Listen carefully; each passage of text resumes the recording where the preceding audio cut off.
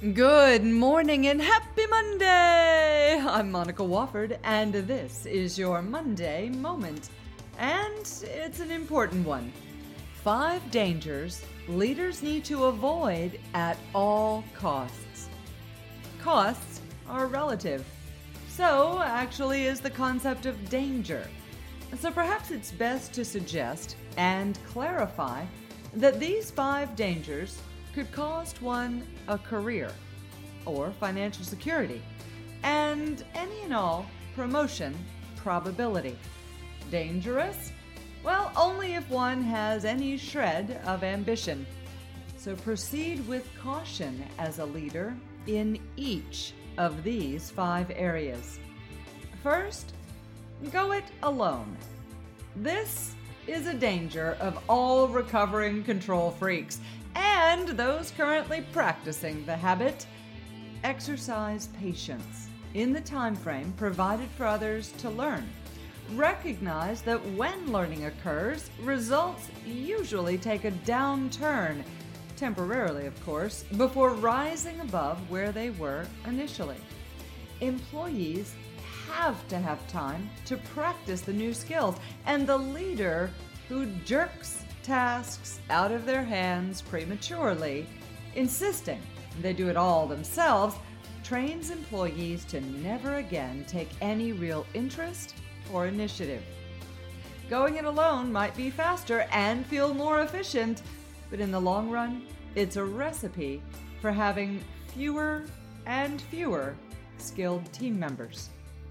Second, have no filter. Now, what a leader says is heard by others. No kidding. So let's be more specific. What a leader says is heard, analyzed, examined, repeated, sometimes followed, sometimes debated, maybe questioned, and if said with no filter, used to keep score for retribution later. Feel like creating a ticking time bomb in which employees look for opportunities to either celebrate leader defeats or participate in those moments? Well, then continue to speak with no filter and no active monitoring of how what one says could be interpreted. Third, lead only one way. Gone are the days, really, when employees follow blindly and do everything the big boss says. With a focus on innovation, creativity, and the needs of a new workplace generation, leaders who are wise recognize they must lead in more than the one way that feels comfortable and easy. Type A leaders, for example, can't continue to bark orders at their analytical employees. Leaders in need of appreciation can no longer afford to take every corporate change personally. Leadership is a conscious, daily changing, non-autopilot, nimble, and agile effort. Learn how to lead in ways that work for those being led, and also for those providing leadership direction. Fourth, breed resentment.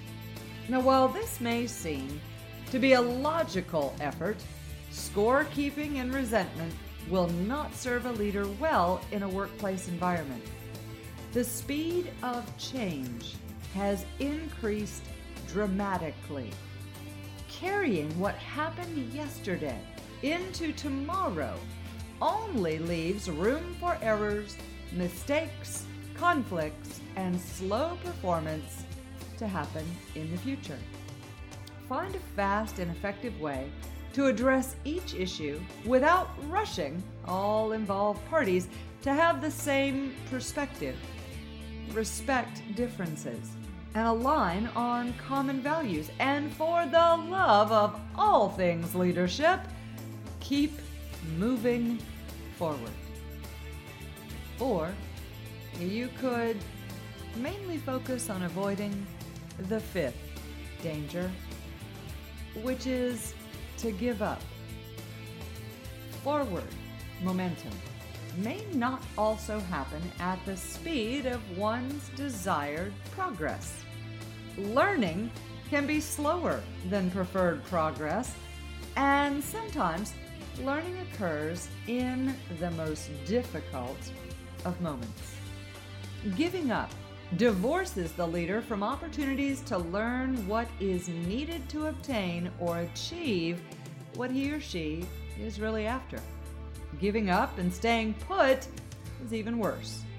Avoid quitting mentally while still pretending to be working. Either dive in and commit to get through it, or choose to lead at another company or location. Leaders always have choices. Giving up is simply not a helpful one. Now, many of the best leadership books are a collection of lessons from mistakes those leaders have made. Contagious Leadership and my own leadership experience is no exception.